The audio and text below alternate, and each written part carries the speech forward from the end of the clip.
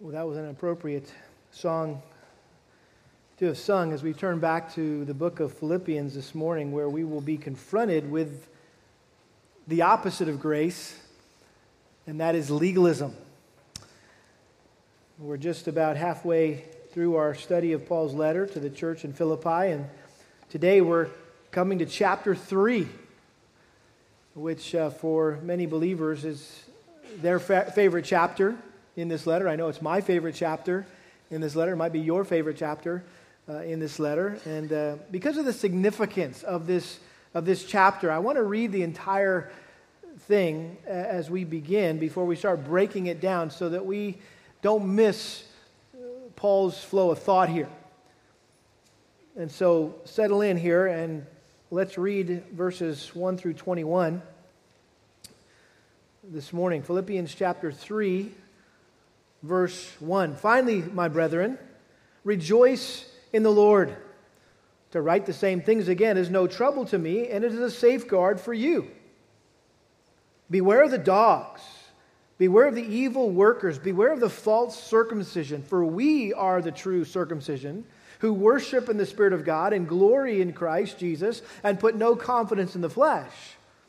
Although I myself might have confidence even in the flesh, if anyone else has a mind to put confidence in the flesh, I far more. Circumcised the 8th day, of the nation of Israel, of the tribe of Benjamin, a Hebrew of Hebrews, as to the law, a Pharisee, as to zeal, a persecutor of the church, as to the righteousness which is in the law, found blameless. But whatever things were gained to me, those things I have counted as loss for the sake of Christ.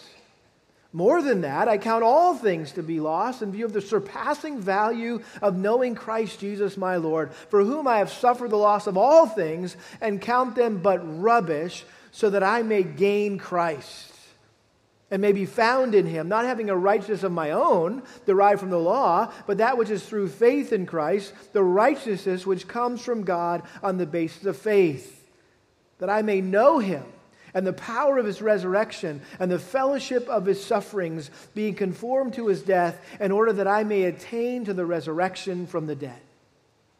Not that I've already obtained it, or have already become perfect, but I press on, so that I may lay hold of that, for which also I was laid hold of by Christ Jesus.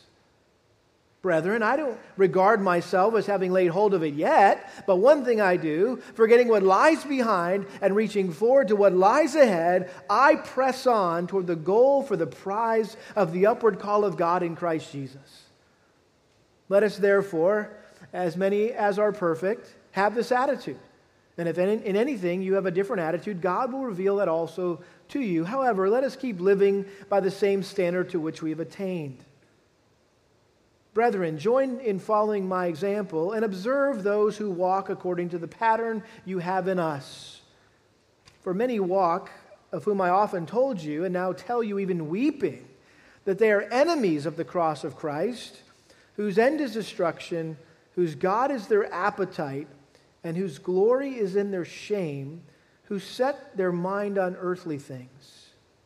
For our citizenship is in heaven, from which also we eagerly wait for a Savior, the Lord Jesus Christ, who will transform the body of our humble state into conformity with the body of his glory by the exertion of the power that he has even to subject all things to himself.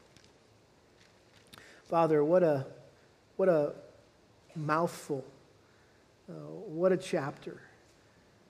Lord, what a privilege for us to be able to walk through these verses and consider what they mean and how they apply to our lives today. And so, Father, grant us grace. There's so much here. There's such a depth and richness, Father, that we'll really never attain to in this lifetime. But Lord, I pray that your Spirit would just give us insight, illumination, understanding, and Lord, that you would make it very clear to us, Lord, what Paul intended for us to get from this text and how our lives should change as a result of what we learn. We pray this in Jesus' name. Amen. Well, the word religion is a difficult word to define. Technically speaking, religion could be defined as a set of beliefs and practices whereby human beings can establish and maintain a relationship with a divine being or beings. Practically speaking, religion is something that we as humans developed in order to have a relationship with God or gods. Some of the largest, most well-known religions of the world include Islam and Catholicism and Judaism and Buddhism and Hinduism, and I might even just throw in there Satanism. You notice I purposely left Christianity out of that list of world religions because Christianity is uniquely and profoundly different from all the other religions in the world. In fact, I wouldn't even call or categorize Christianity as a religion. I think the difference between Christianity and every other religion in the world is simply this, that religion is what man has to do in order to have a right relationship with God. Is that fair? That's what religion is. It's what man has to do in order to have a right relationship with God. Christianity, on the other hand, is what God has already done so that man can have a right relationship with Him. Huge difference. And ultimately, it's the difference between heaven and hell.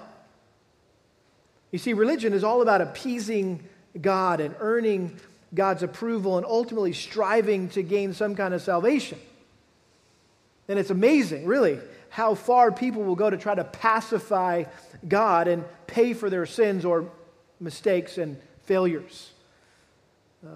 I'm sure you've heard stories or read articles about those who crawl for miles on their hands and feet to their place where their hands and their feet are just bloodied. Others offer repetitious prayers or chants. Some make annual pilgrimages to sacred sites, or they take a vow of poverty, or maybe they donate huge sums of money to certain religious organizations. Others participate in special rituals and ceremonies. Some beat themselves with painful instruments like whips or sticks. Others go to church every Sunday, every time the doors are open. They try to love everybody, be a good person who does good things for others. Some even dedicate their entire lives to God by becoming a priest or a nun or a monk or a pastor. There's something inherently human about having to work for whatever we want in life and then taking credit for whatever we end up earning or achieving. And that's why having a religion appeals so much to so many people. We naturally feel the need to work to earn or achieve salvation. And I think that's why Christianity has been misunderstood and maligned from its very beginning, because Christians believe that there's nothing, absolutely nothing that we can do to save ourselves.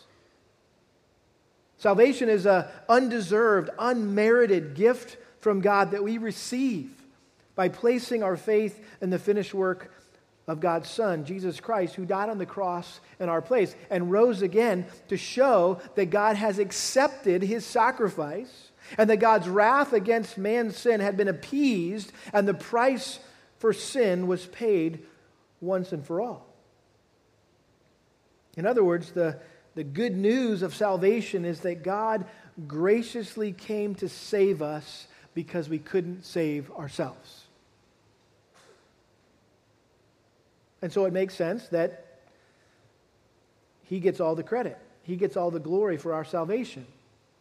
And any boasting that we might do should be in what Christ has done for us, not what we've done for Him to earn God's favor. True Christians affirm what the Reformers stated way back in the 14 and 1500s when the gospel needed to be clarified, when the doctrine of salvation was being attacked and diluted and really destroyed by the church in its day. And so the Reformers, made this statement that salvation is by grace alone, through faith alone, in Christ's work alone, for God's glory alone. That's pretty clear. And that's what true Christians believe. They affirm what the Reformers stated. And requiring or adding anything else besides repentance and faith in order to be saved is what's called legalism. Legalism. Jacob, here's your answer. I was joking with him on the way into church today. I said, Jacob, look out for legalism. He looked around like, what are you talking about? And I said, I'm just kidding. That's the title of my sermon. And he says, hey, Dad, what is legalism? And I said, that's a great question. And so here you go, Jacob. There you are. Here's the answer.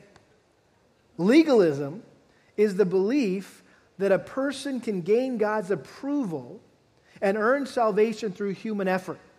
Well, let me say that again. This is an important definition. Legalism is the belief that a person can gain God's approval and earn salvation through human effort or their own effort, whether it's performing rituals or keeping a set of rules or doing a number of good works.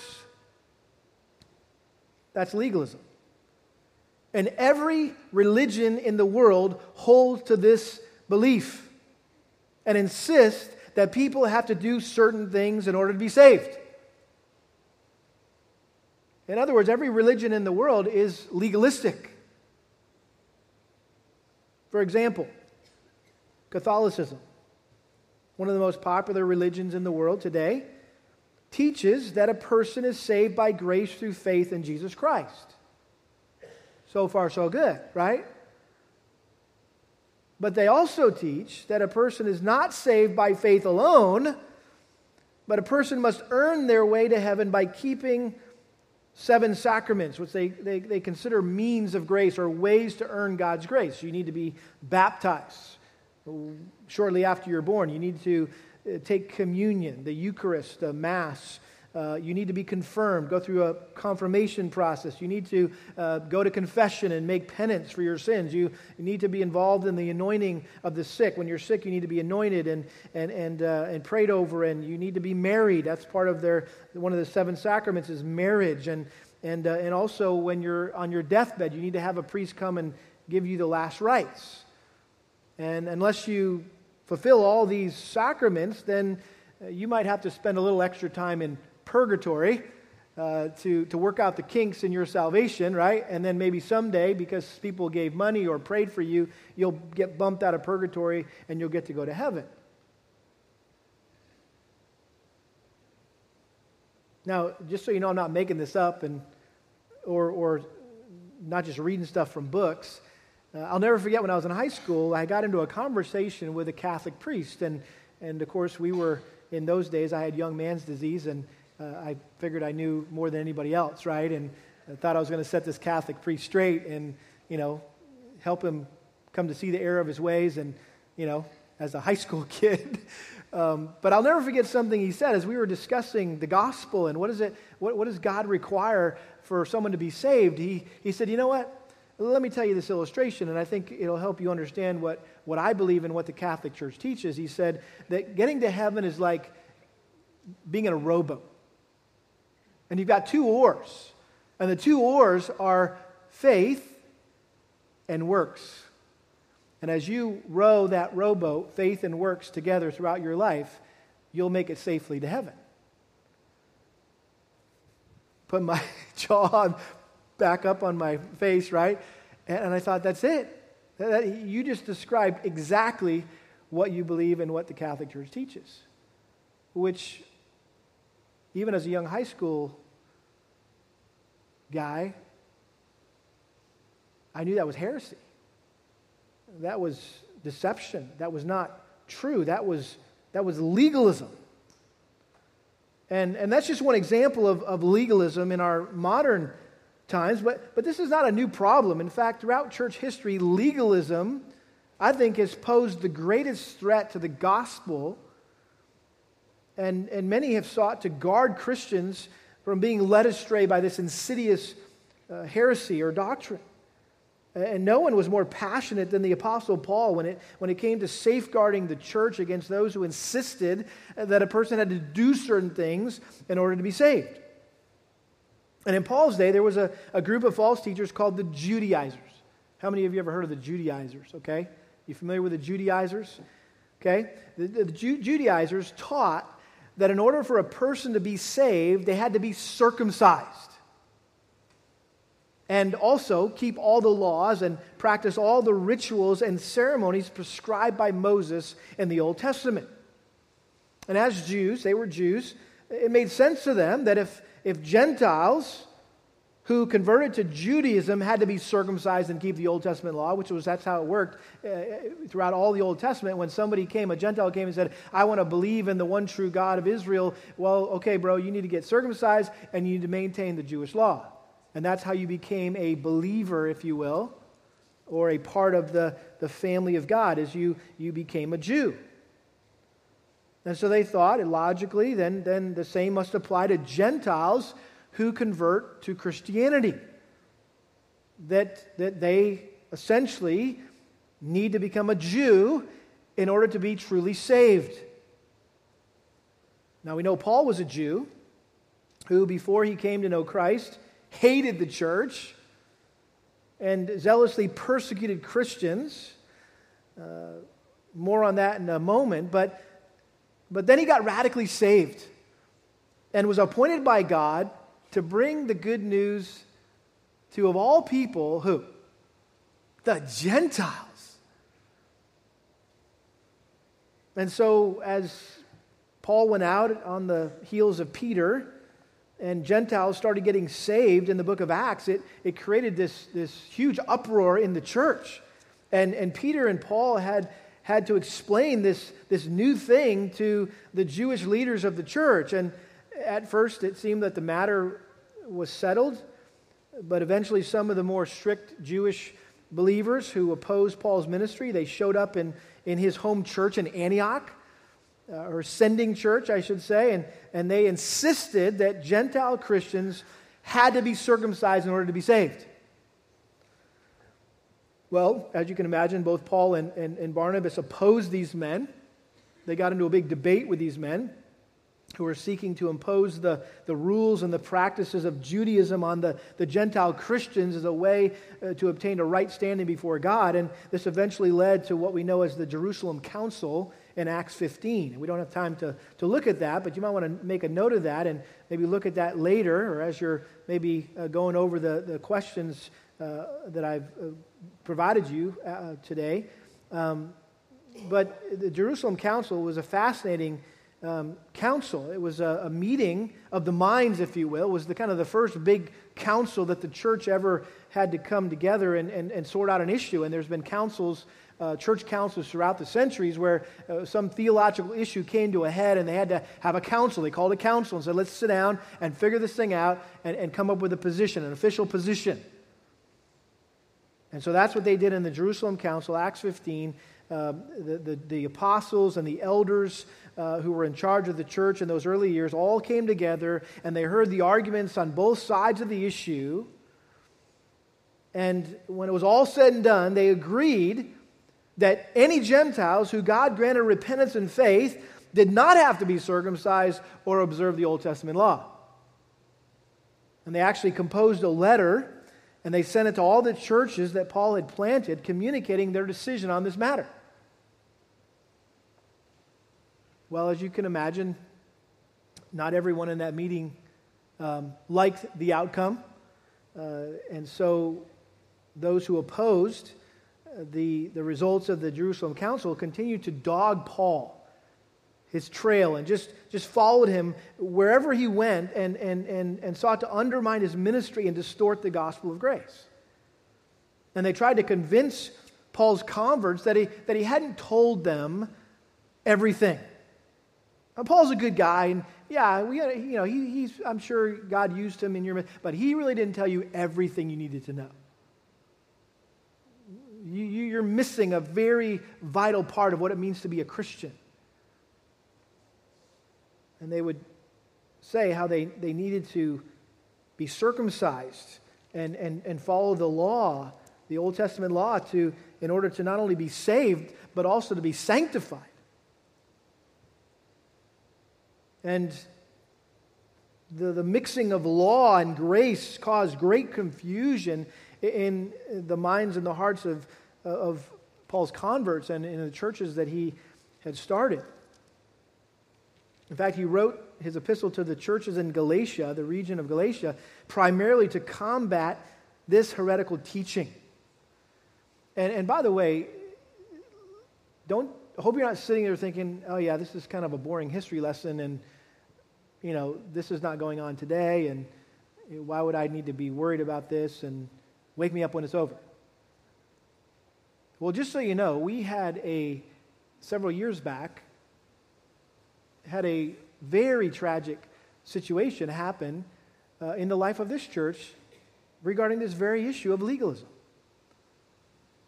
That there was a precious couple who came, started coming to the church, and just we all fell in love with them, and they were just sweet, and man, they shared their testimony. We're all weeping, and how God was so gracious to save them, and they were literally. I remember this guy come with his legal pad of notes, yellow legal pad, and he would just sit there and just take copious notes of every sermon, every class, every equipping hour, just filling up notebooks like crazy, and just so hungry and for the Word of God, and then we stopped seeing them, and they just kind of disappeared, and we thought, oh, that's kind of strange. What happened? Well, it came to our attention that they had gotten a book. Somebody had given them a book that essentially said what the Judaizers were saying to the Philippians, that, hey, you know what? And by the way, I read the first part of the book because I wanted to see what in the world did they read that just kind of got them off track.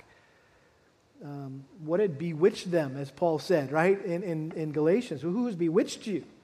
Who's messed with your thinking? Who's messed up your theology? And I read the introduction of the book, and it's exactly what this guy, the author, said. Hey, listen, you probably were raised in church, and this is what you were taught about what it means to be a Christian, but just so you know, all your pastors have not told you the whole story. I was like, really? Kept reading. Well, guess what the rest of the story was? Oh, by the way, you're supposed to be keeping all the Old Testament Jewish laws. And you're not supposed to have leaven in your house, and you should be, not eating this kinds of meat on certain days of the week, and you need to celebrate these ceremonies and go through these rituals. And it was really sad because this dear couple was led astray into this legalistic thinking and way of living and relating to God by keeping all these rules and regulations. And so this is not just an old problem. This is something that's lurking outside the doors of this church, trying to get in and trying to deceive you, deceive me, and to confuse us. And so we need to understand what's going on here. And here in this epistle that Paul wrote to Philippi, the church in Philippi, he warned these beloved believers about the Judaizers. And he considered these legalists a serious threat that, as we're going to see, he didn't just warn them once. He didn't just warn them twice. He warned them 3 times about the Judaizers. And he also used not 1 or 2, but 3 disparaging images to describe them. And I think this threefold indictment of the Judaizers was intended by Paul to ensure that if these enemies of the gospel ever made it to Philippi, that the church would just send them packing. It's like, not interested. Don't believe that. That's heresy. Doesn't line up with Scripture. And so, maybe just for starters, we should look at verses 1 through 6. Because here Paul explained the difference between false teachers and, I would even say, false believers, and true teachers and true believers, in order to safeguard the Philippians, and I would also say us. The Spirit of God wanted to safeguard us from legalism. And so we're going to see the marks of false teachers, false believers, and then we're going to see the marks of true teachers and true believers. But just notice the first verse here, verse 1. Finally, my brethren, rejoice in the Lord. To write the same things again is no trouble to me and is a safeguard for you. He begins this chapter with the word finally, which appears like, oh, he's about to wrap up his letter. But then you look and go, well, there's about the same amount left to go that we've already looked at. And so this word obviously signifies more of a transition than a conclusion. And some commentator mentioned that this was an interrupted conclusion, that he was about to conclude, but then he got interrupted, and as Paul often did, he went on some rabbit trail, but it wasn't just an unnecessary rabbit trail, it was a necessary rabbit trail. And he says it again in verse 8, by the way, finally, chapter 4, verse 8, finally, brethren, whatever is true, whatever is honorable, dwell on these things. So he's getting there. But he's got a few more things he needs to share. And so since he still had a little less than half the letter to go, he's clearly introducing a new subject here. And I think this word could be better translated as maybe furthermore or so then or now then. He says, my brethren, rejoice in the Lord. Literally, keep on rejoicing.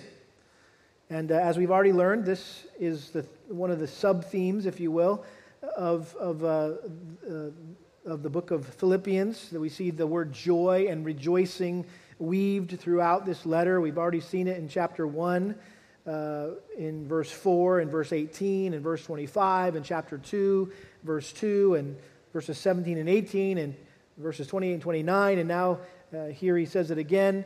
In chapter 3, verse 1. He's going to say it in chapter 4, verse 1, chapter 4, verse 4, rejoice in the Lord always. Again, I will say rejoice. Again, he's going to say it in verse 10, but I rejoice in the Lord greatly. We can't miss this.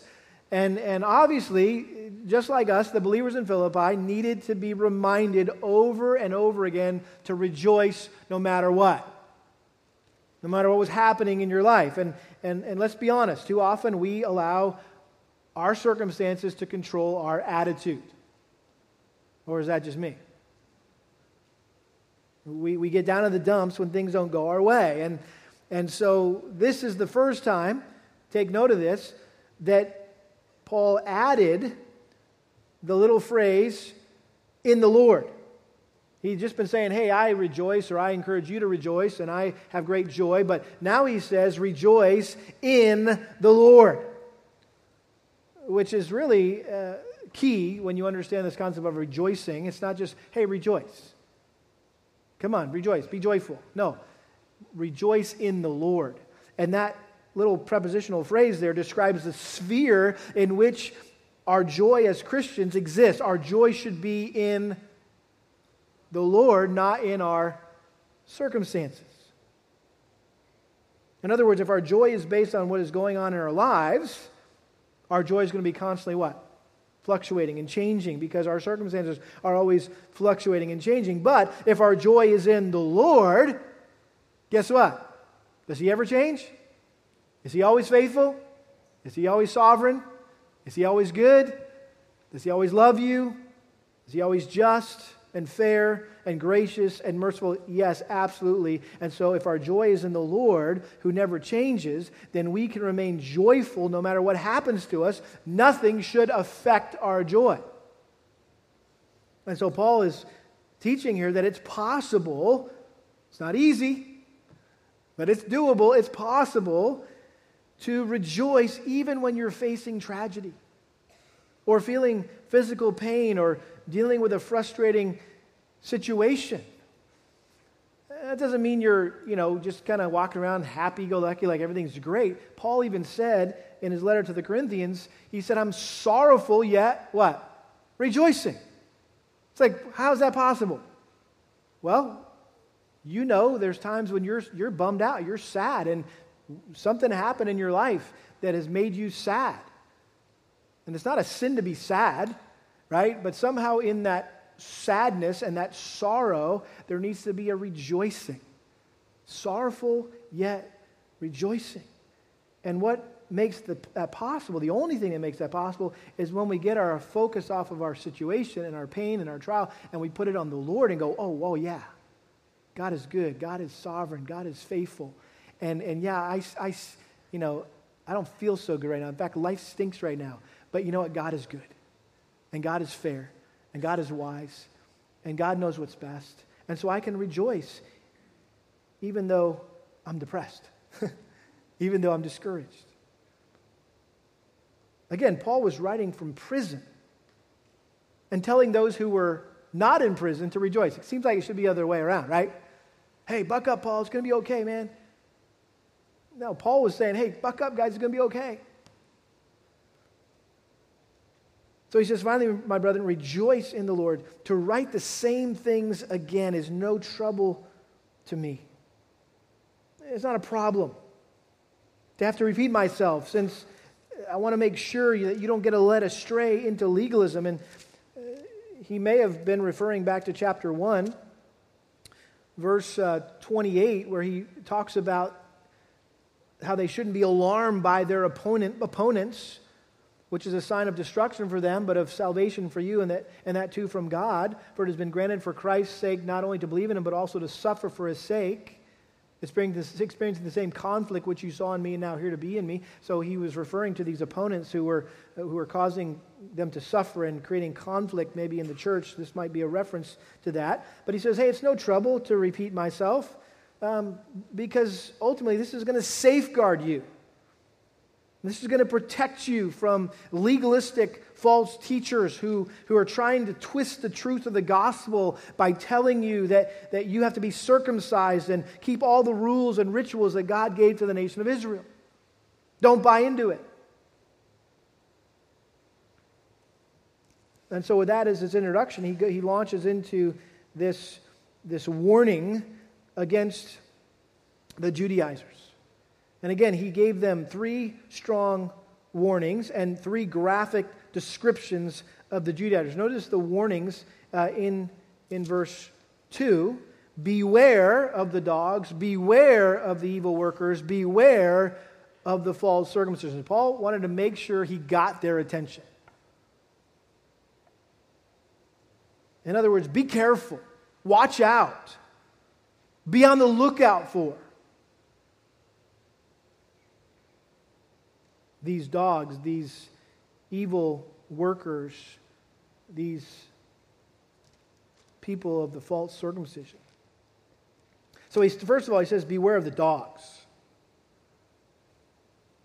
which doesn't sound so bad to our ears since we live in a Western culture where we go to pet stores to look at cute puppies and ask the person to take them out so we can cuddle with them, and the next thing you know, we're bringing them home to live with us. And we buy them food and toys to play with, and we spend lots of money at the vet to keep them healthy and groomed, and they become loyal companions. That's kind of what we think of dogs. I was thinking it might be better in our vernacular to say, beware of the cats. Because we all know how evil cats are. That might be a better way to understand this text, But we need to understand, in the Eastern culture during Paul's day, dogs were not cute, cuddly household pets. They were homeless, they were vicious, they were mangy, they were disease-carrying creatures who ran wild in the streets and often in packs, scavenging for food and fighting among themselves and often attacking people. I'll never forget the first time I went to India. I thought of all the times I had heard people in the Bible called dogs. Because in India, man, there's a lot of nasty dogs. And they're just all over the place. And they really can't get rid of them because it might be somebody's uncle or somebody, right? I mean, there's a whole reincarnation thing, seriously. And with the Hinduism and don't kill the cow, don't kill the dog, right? Because that might be somebody in their reincarnated state. And so they just deal with these mangy mutts all over the place. And I'll never forget these dogs. And they just were everywhere. And they were in all the trash piles just eating. And it was like, I don't want to cuddle with that thing. And people, even the Indian people, would just be harsh with these dogs, and they would kick them out of their way, and they would yell at them, and it was like, oh man, dogs are definitely not liked here in India. And neither were they liked in the Bible, because this was a term of derision. It was a term of reproach. In fact, in Revelation 22:15, if you remember, when John was describing who goes to heaven and who goes to hell, he said, outside are the dogs and the sorcerers and the immoral persons and the murderers and the idolaters and everyone who loves and practices lying. In other words, that's a characterization of unbelievers, the dogs. The Jews referred to Gentiles as dogs. Even Jesus called Gentiles dogs. If you remember in Matthew 15, verse 26, a Canaanite woman came who had a daughter who was demon-possessed, and she begged Jesus to heal her. And he answered and said, "It is not good to take the children's bread and throw it to the dogs." Jesus, that's not very nice, calling this Canaanite woman a dog. But the woman said, "Yes, Lord, but even the dogs feed on the crumbs which fall from their master's table." And so he was connecting with her. It was ununderstood. That's just the way it was in those days. And so Jesus saw her faith and said, "You know what? I like that. I'm going to heal your daughter." And in this passage, Paul turns the tables and he refers to these Jewish false teachers as dogs. I mean, Jews weren't called dogs. The Gentiles were called dogs. Now Paul's saying, no, you're the dogs. And he likened the Judaizers to troublemaking, disease-carrying beasts who were prowling around churches and seeking to attack and devour people. And he considered them extremely dangerous. It's like, oh, look at the cute puppy. Let me throw up. No, don't even get near that thing. It's got rabies. Run. Beware the dogs. Beware of legalism. He goes on. That's not enough. Beware, he says, of the evil workers, which I think, again, was a play on words here. Beware of the evil workers. Well, these guys were doing a whole lot of work. These Judaizers were doing all sorts of good works, and they thought they were pleasing God and earning His favor. And according to Paul, though, what they were doing was actually evil. These false teachers were professing to be true believers, but they were spreading false doctrine and deceiving people that they could earn their way to heaven by doing good works. And what they were ultimately doing is damning their souls to hell. Paul said in 2 Corinthians 11, verse 13, "For such men are false apostles, deceitful workers, disguising themselves as apostles of Christ." And so he says, beware of the dogs, beware of the evil workers, and beware of the false circumcision. Literally, that word circumcision is the mutilation. Beware of the mutilation, which again was a sarcastic play on words here to describe what Paul thought of these guys' warped view of circumcision. In fact, in Galatians, he even got more graphic.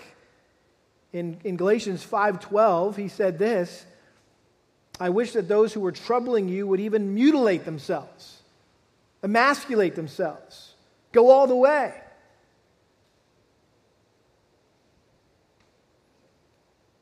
If you're there in Galatians, just turn to Galatians 6. You just have to turn back a few pages even if you're in Philippians. Look at Galatians chapter 6, where Paul just teed up this issue really in the clearest way. In Galatians chapter 6, verse 12, Galatians chapter 6, verse 12, he's wrapping up this letter on really legalism.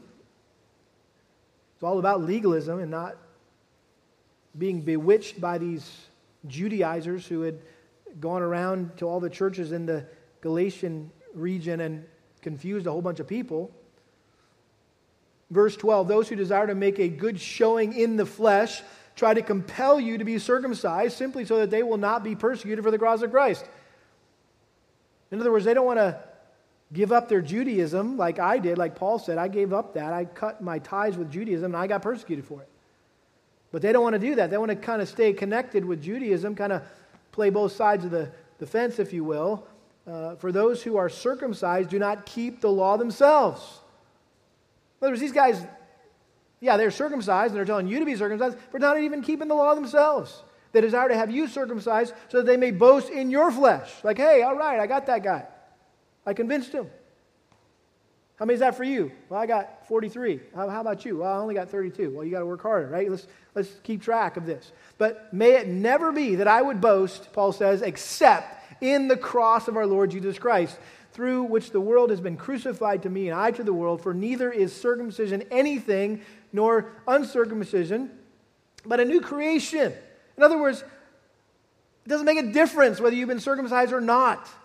It's all about, have you been saved? Have you been regenerated? Are you a new creature in Christ? That's all that matters. I think his point here was that the Judaizers had missed the spiritual significance of circumcision. They failed to understand why God ordained circumcision in the first place.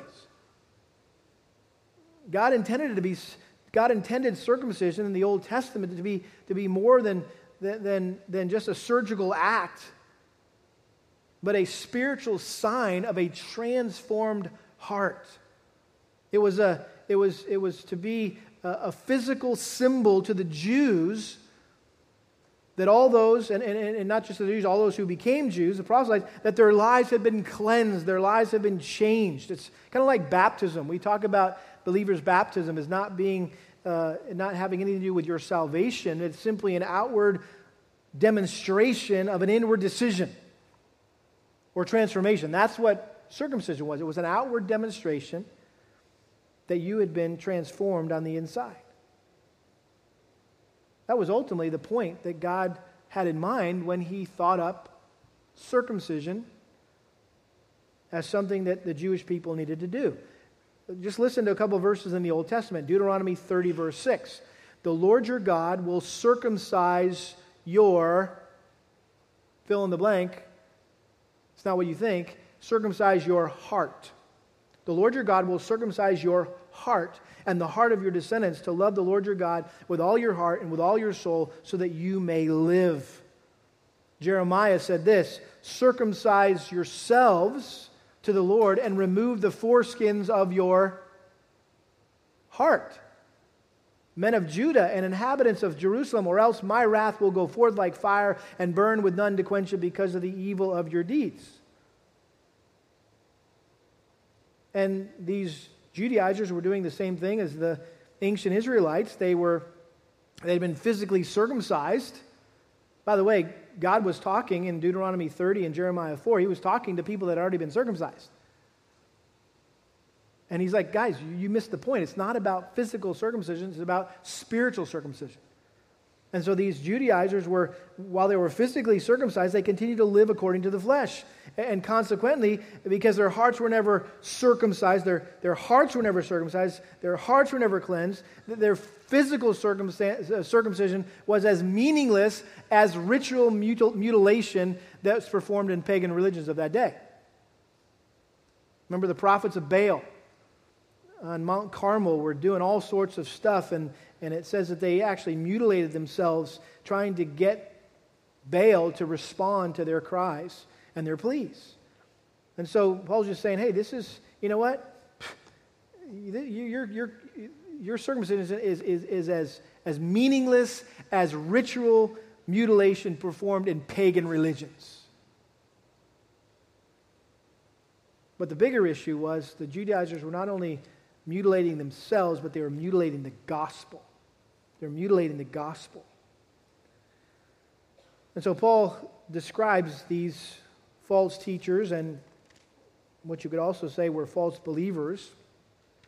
But then he contrasts that or compares that to true teachers or true believers. And he talks about himself, but I think he also included, when he says we, it wasn't just me, it was all of us, me in particular, but also all of us are the true circumcision. So he's talking about himself, but he's also talking about all the true believers in the church in Philippi.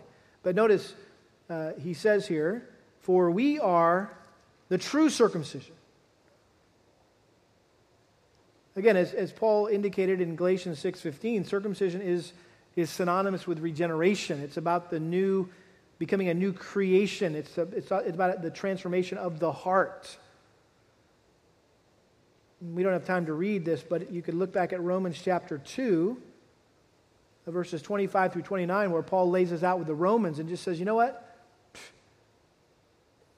You're more spiritual as a Gentile who hasn't been circumcised as a believer, you're more spiritual than a Jew who's been circumcised but is not following Christ. And he lays this all out. Colossians 2:11, in him, in Christ, you were also circumcised with a circumcision made without hands, in the removal of the body of the flesh by the circumcision of Christ. When you were dead in your transgressions and the uncircumcision of your flesh, he made you alive together with him, having forgiven us all our transgressions. So again, this whole idea of circumcision, uncircumcision, ultimately was an analogy of the sinfulness of our flesh that needs to be removed. And ultimately, God's plan was to remove that in Christ through regeneration. Notice he goes on to give a threefold description of his ministry. And again, I think the life of every true believer. He says, we're the true circumcision. They say they're the true. No, they're false. We're true. Number one, who worship in the Spirit of God. Who worship in the Spirit of God. In other words, we've experienced this inward transformation by the regenerating work of the Holy Spirit, which enables us to worship God in spirit and in truth. Rather than just going through a bunch of religious exercises or motions, if you will. In other words, our relationship with God is not merely based on external things like religious traditions or elaborate rituals or emotional ceremonies performed by robed priests in beautiful cathedrals or temples with ornate furniture. By the way, meeting in a gym isn't necessarily desirable, but it is a great reminder to all of us that it's not about this. It's not about the rituals, the ceremonies, the facility, the architecture, the cathedral, the ornate furniture. Sometimes people just kind of get wrapped up in all that, and that's kind of what their relationship with the Lord is all about, is the ceremony of it all and the liturgy of it all. But we, on the other hand, worship God by the way we live our lives. Romans 12:1, therefore I urge you, brethren, by the mercies of God, to present your bodies as a living and a holy sacrifice, acceptable to God, which is your spiritual service of worship. And so we worship in the Spirit of God. Secondly, we glory in Christ. We glory in Christ Jesus. In other words, Christ alone is the ground of our boasting. We don't pride ourselves in anything we have accomplished. We don't trust in our attainments or achievements to gain God's approval or earn our salvation. Our hope is not in the good works that we have done, but in the finished work of Christ on our behalf. He did what we could not do. He fulfilled the law perfectly. And so therefore, he gets all the glory and credit for our salvation. 1 Corinthians 1:31, Paul said, let him who boasts, boast in the Lord. His own testimony was this, 1 Corinthians 15:10, by the grace of God, I am what I am. I can't take any credit for this. This is all grace. It's that song that we just sang.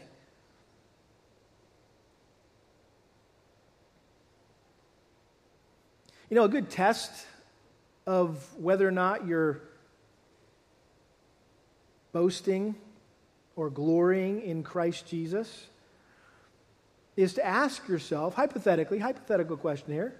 I don't think this is going to happen, but just hypothetically, if you were to get to heaven and God were to say to you, why should I let you into heaven? How would you answer? If God said, why should I let you into heaven? How would you answer that question? And I would simply say, if you're thinking of or maybe would say anything about what you have done as a reason why you should be allowed into heaven, then you don't truly understand the gospel. And it may be that you're not truly saved because you're trusting in something other than Christ alone for your salvation. See, our entrance into heaven is not about what we've done for God, but what he's done for us through his Son, Jesus. There's only one good work that earns a sinner's way to heaven, and that is the finished work of Christ on the cross. And so Paul says we worship in the Spirit of God, we glory in Christ, and we put no confidence in the flesh. We put no confidence in the flesh. The flesh represents the fallen, unredeemed humanness that we all have. It's who we are outside of or apart from Christ. That's the flesh. And our flesh is powerless to do anything to make ourselves right with God. We can't earn our salvation through human effort. We must simply trust God's grace to save us from our sin. Remember what Paul said in Romans chapter 7, verse 18, "For I know that nothing good dwells in me, that is in my flesh." Nothing, nada. There's nothing good in me. There is no one good, not even one, Romans 3:10. Romans 8, verse 7, "The mind set on the flesh is hostile toward God, for it does not subject itself to the law of God, for it is not even able to do so. Those who are in the flesh cannot please God."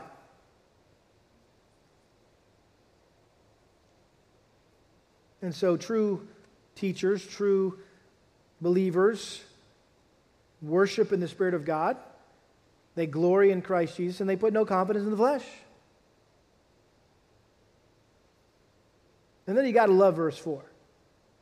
"Although I myself might have confidence even in the flesh."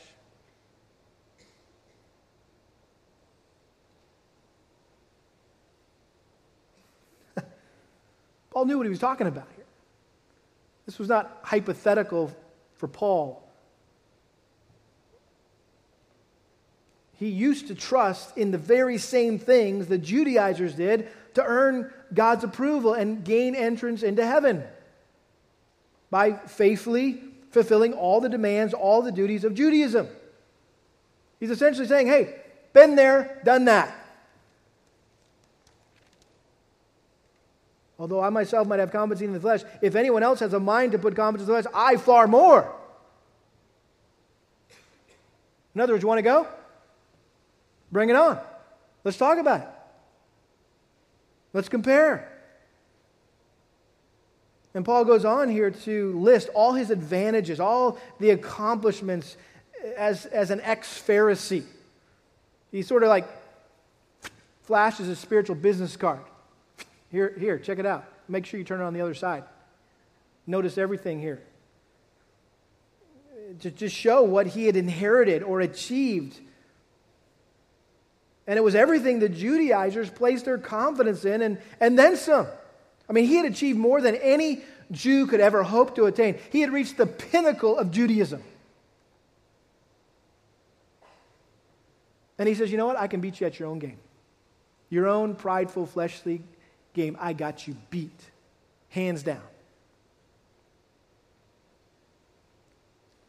Just quickly, let's run through these. 7 things that he lists here. 4.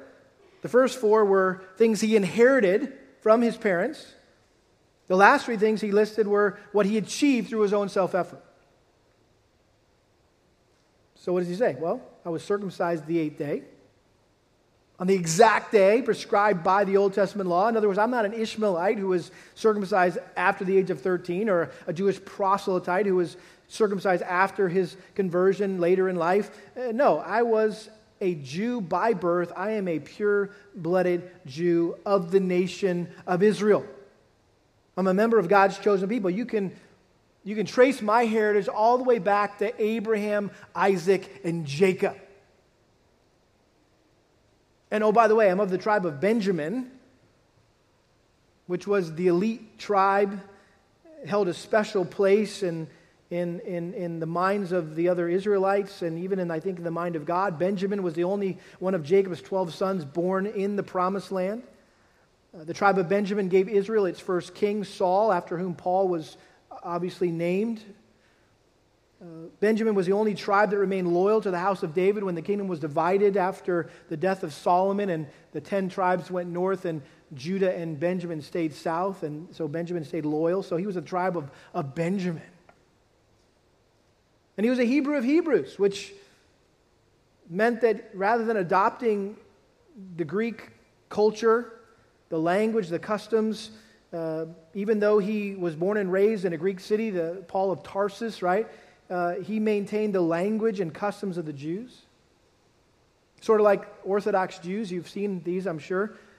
These guys, if you've been to Israel or even seen videos of Israel, the guys at the Wailing Wall, or even if you've been to New York City, you'll see them there, a heavy population of Orthodox Jews in New York City. But you notice them because they got the black hat, and they've got the black suit and the white shirt, and they got the long, dangly, curly Q beard thing, because they don't trim the edges of their beard like it says in the Old Testament, and they have this box strapped to their forehead. You're like, what is that?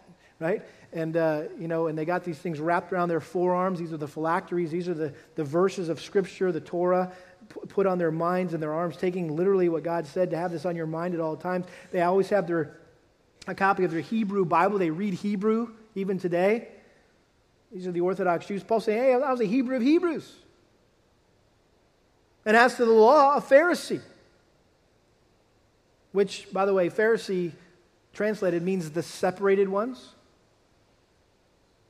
They were the strictest sect of the Jews that remained true to the law of Moses, and they were against theological liberalism like the Sadducees. Man, they just went off the rails, and they stopped believing in the resurrection, and then you got the common folk. Man, they're just a mess, and they're living, there's moral laxity in the majority of Jewish people's lives. And no, but we're the purists.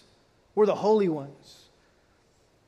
And in fact, Paul was educated by Gamaliel, who was the Pharisee of Pharisees. He was the most respected teacher of the Pharisee party. And Paul was a personal disciple of Gamaliel.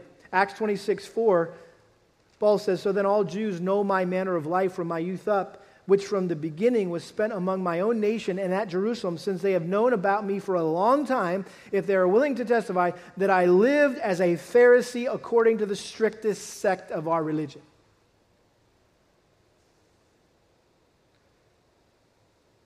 He goes on, as to zeal, a persecutor of the church. We know, as was already mentioned, Paul was a fanatic who saw Christianity as a threat to Judaism. And he sincerely believed that he was serving God by killing Christians and seeking to destroy the church, that honored the Lord. In Galatians chapter 1, verse 13, he said, you have heard of my former manner of life in Judaism, how I used to persecute the church of God beyond measure and tried to destroy it, and I was advancing in Judaism beyond many of my contemporaries among my countrymen, being more extremely zealous for my ancestral traditions. In other words, Paul was the man. He was the head of the class. He was leading the charge for Judaism. And then finally he says, as to the righteousness which is in the law, found blameless. Not perfect. Paul wasn't saying he was perfect, that he never sinned. In fact, you just have to read Romans 7. And he talked about how the law continually exposed his sin, and it drove him crazy. But if he violated, or when he violated any part of the law, he was careful to bring the necessary sacrifices to atone for his sin and to regain his righteousness before God. And he had been meticulous about keeping the Mosaic law, along with all the minute details that the Pharisees had added to the law. And so, based on everything Paul had inherited and achieved from a Jewish perspective, he was a shoo-in for heaven. If anyone could have received or earned salvation by his own self-effort, it would have been Paul. This was an impressive spiritual resume. He was a spiritual Superman.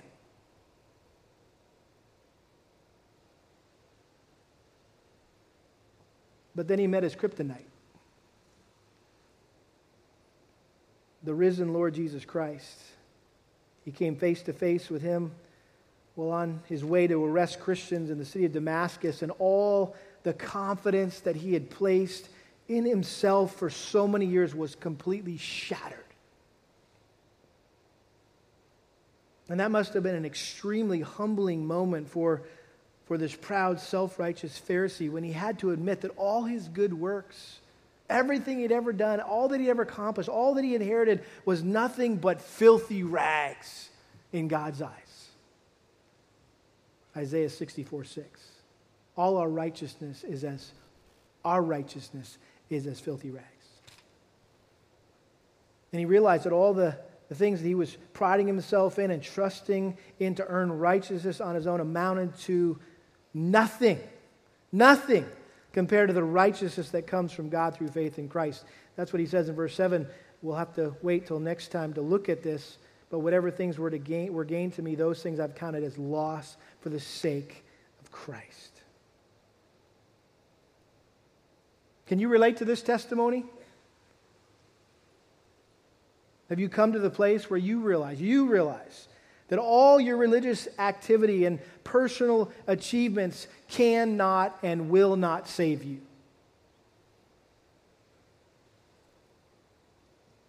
Do you admit that there's nothing that you can do in and of yourself to gain God's approval or to earn your way to heaven? Listen, you may have come today thinking, I'm on my way to heaven because I'm being raised in a good Christian home, and I'm a relatively good person, and you know, I'm pretty sure that when it's all said and done, that my good deeds are going to outweigh my bad deeds, and we all know that God judges on a curve, and He has a big scale up there, right? And so I'm good.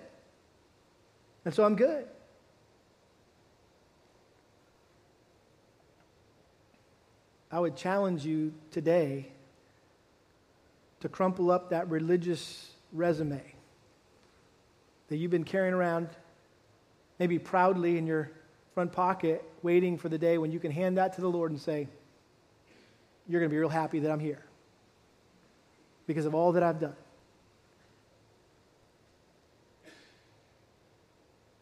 Crumple that thing up and humbly confess to God that you're a sinner who doesn't deserve to go to heaven because you lack the righteousness in and of yourself that He requires of you to get to heaven. And the only way to get it is to ask Him to credit Christ's righteousness to your account solely based on your faith in what He did for you on the cross. That's the gospel of grace. Father, we're thankful for this warning against legalism, and Father, we are aware that this is not just some ancient problem, some ancient heresy.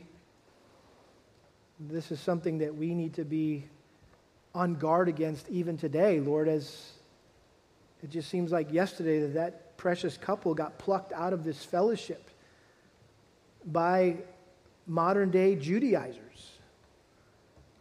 And it's so sad to think about. And I pray that you would safeguard this flock through this text.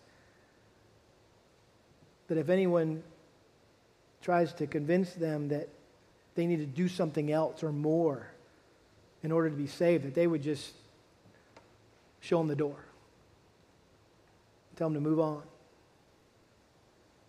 And Lord, I pray that if there's anyone here this morning who is trusting in themselves, relying on their religious activity to somehow gain your favor and earn their way to heaven, that they would recognize that they need to repent of their good deeds and recognize that they can never do enough good things to be righteous enough for you to accept them into heaven. And that's why Jesus had to come.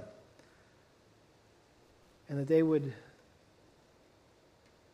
embrace Christ alone and trust in His work alone for their salvation. We pray this in Jesus' name. Amen.